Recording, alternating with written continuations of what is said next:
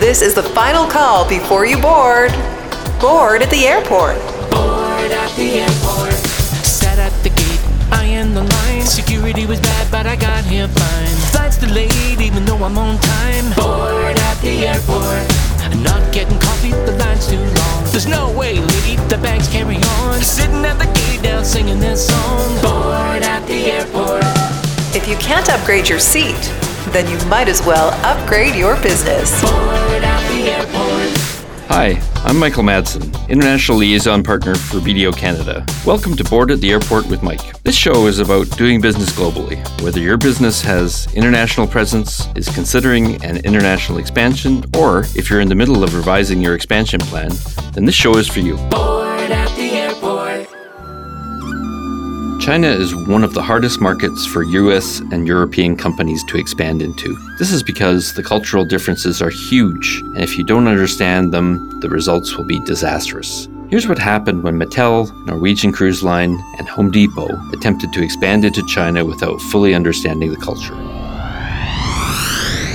Mattel opened a $30 million Barbie-themed store in Shanghai in 2009. China's giving in to pent-up demand for a plastic icon. Barbie's making a flashy debut here with her first ever store, the House of Barbie in downtown Shanghai.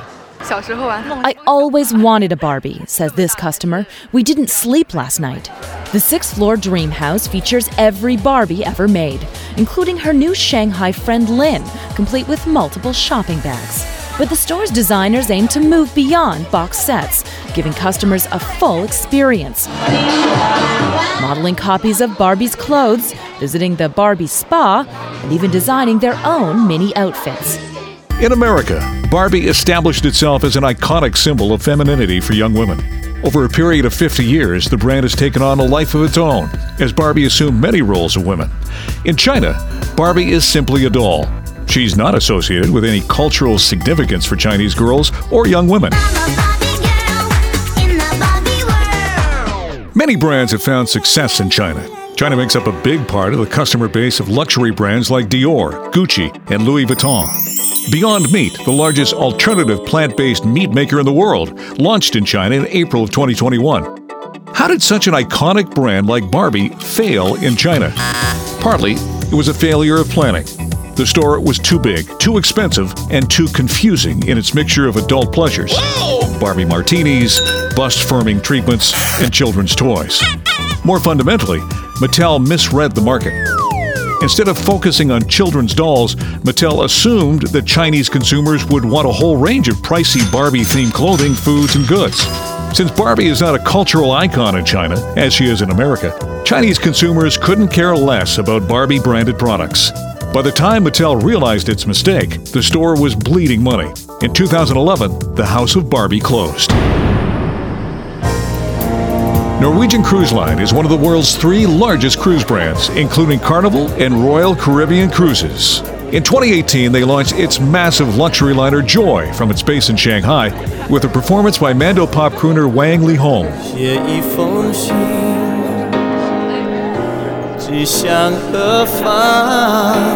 It all seems so simple. Build it and they will come. The major cruise lines all did the math that with many of the 1.4 billion population of China becoming more affluent and freer to travel, there would be an ever-growing demand from millions of potential customers from Asia for cruising. However, in a little over a year, the winds had shifted, and Norwegian announced it was relocating its luxury liner from China in favor of Alaska.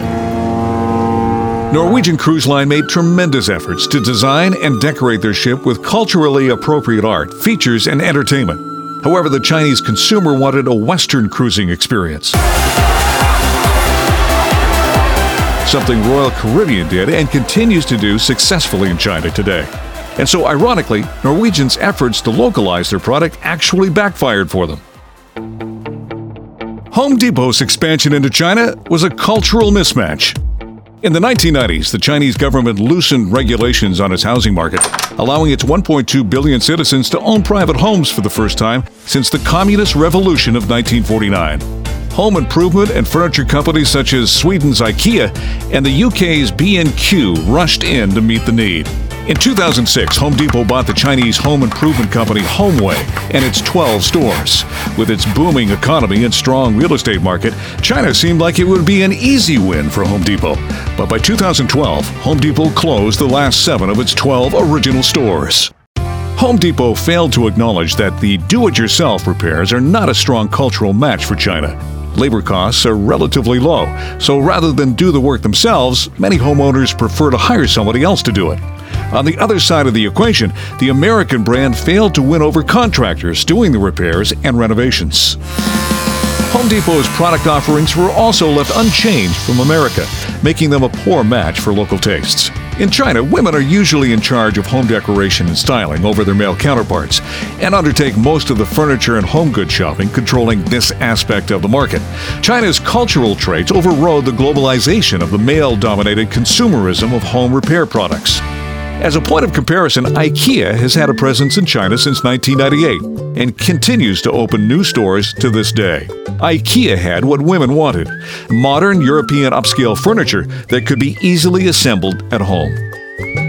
Technology and globalization have made global expansion far more accessible for businesses around the world over the past decade. However, just because a business has the resources to go global, whether or not they can stay global is a question that all brands should be asking themselves. Joining me in this episode is Jeannie Gu. Jeannie is a partner and BDO Canada's country coordinator for China and Hong Kong. She helps businesses navigate the compliance and cultural issues they face when engaging in global business involving Canada and China. Jeannie, welcome to the program. Thank you, Michael. China, such an enticing market for many businesses given the sheer size of its population and its economy, yet often one that's not well understood. If we look at the Home Depot story as an example, what would you advise Home Depot if they were to re-enter the China market? Michael, I think for Home Depot, the key thing was recognizing that the consumer preferences are quite different in China compared to the West is really key in this circumstance. The concept of DIY projects, it's developed over time as a hobby in Canada and the US, but it's not recognized as such in China. I live in Toronto, and if I walk my dog around the neighborhood over the weekends, I see people working on their cars, doing gardening, building something in their garage. But in China, to the contrast, most people live in apartment buildings. There is no garage. The typical working adult in China endures a very long day at work compared to what we have in Canada and the US.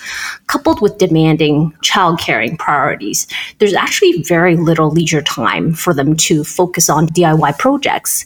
And the population in general are not handy to begin with. So it's something that they're not used to being brought up with culturally. And that's one area that I would say Home Depot missed when they were considering whether a DIY approach would work in China. How do you know if China is a good fit for your expansion plans, and what are the things that you might need to consider? Businesses in the consumer goods and services sector is obviously a very important industry to consider China from an expansion perspective. But I would say it's not limited to just that. I mean, if your business is something that is looking at any sort of global expansion, it's very hard to ignore China. Businesses need to consider the pros and cons of how to enter the market, as the legal and regulatory environment there is vastly different from what we see in the West. China is on a civil law system versus a common law system, which we see in Canada, which means getting proper leave advice is very critical to the success of the company. The regulatory environment is also very different, with restrictions on ownership in certain industries, which adds to the complexities of deciding how you would do business. A lot of complexities, obviously, in working in China. The benefits of social media and the internet have significantly increased everyone's understanding of global and cultural norms and have brought these into our living rooms, as it were.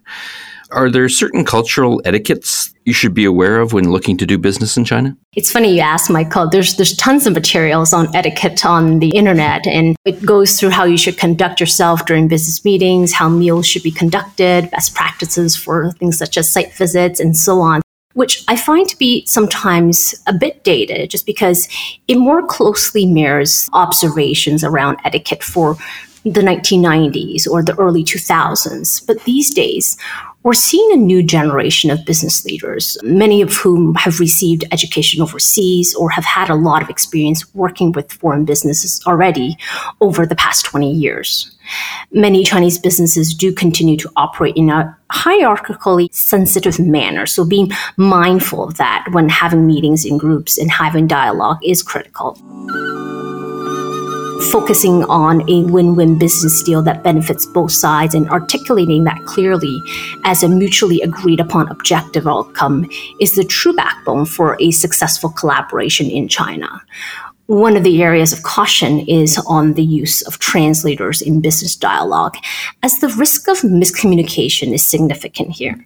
Many entities underestimate what gets lost in translation and the impact of something like that on the success of a business deal, and the bucketing failures in dealings arising from these sorts of things as cultural mishaps. But really, it's just a bad choice in terms of who you bring to the table with respect to negotiations. The importance of having a bilingual individual with strong business acumen is critical to the success of the win-win negotiations, as there's lots more to the role than purely translating what's said by the parties word for word. Appreciating and being strategic about addressing the language differences is critical to the success of the business dealing. Jeannie, are you able to share some stories as to how you helped your clients with their expansion into China? Yes, definitely, Michael. As you're aware, our firm in China is a very reputable firm with lots of history and experience serving the local market in China. So we've had them evolved as boots on the ground for clients looking to expand, helping them with outsourced accounting and tax services, and really navigating the regulatory environment in China. So it's a potentially temporary or short-term solution to what maybe a more expanded role on a go-forward basis.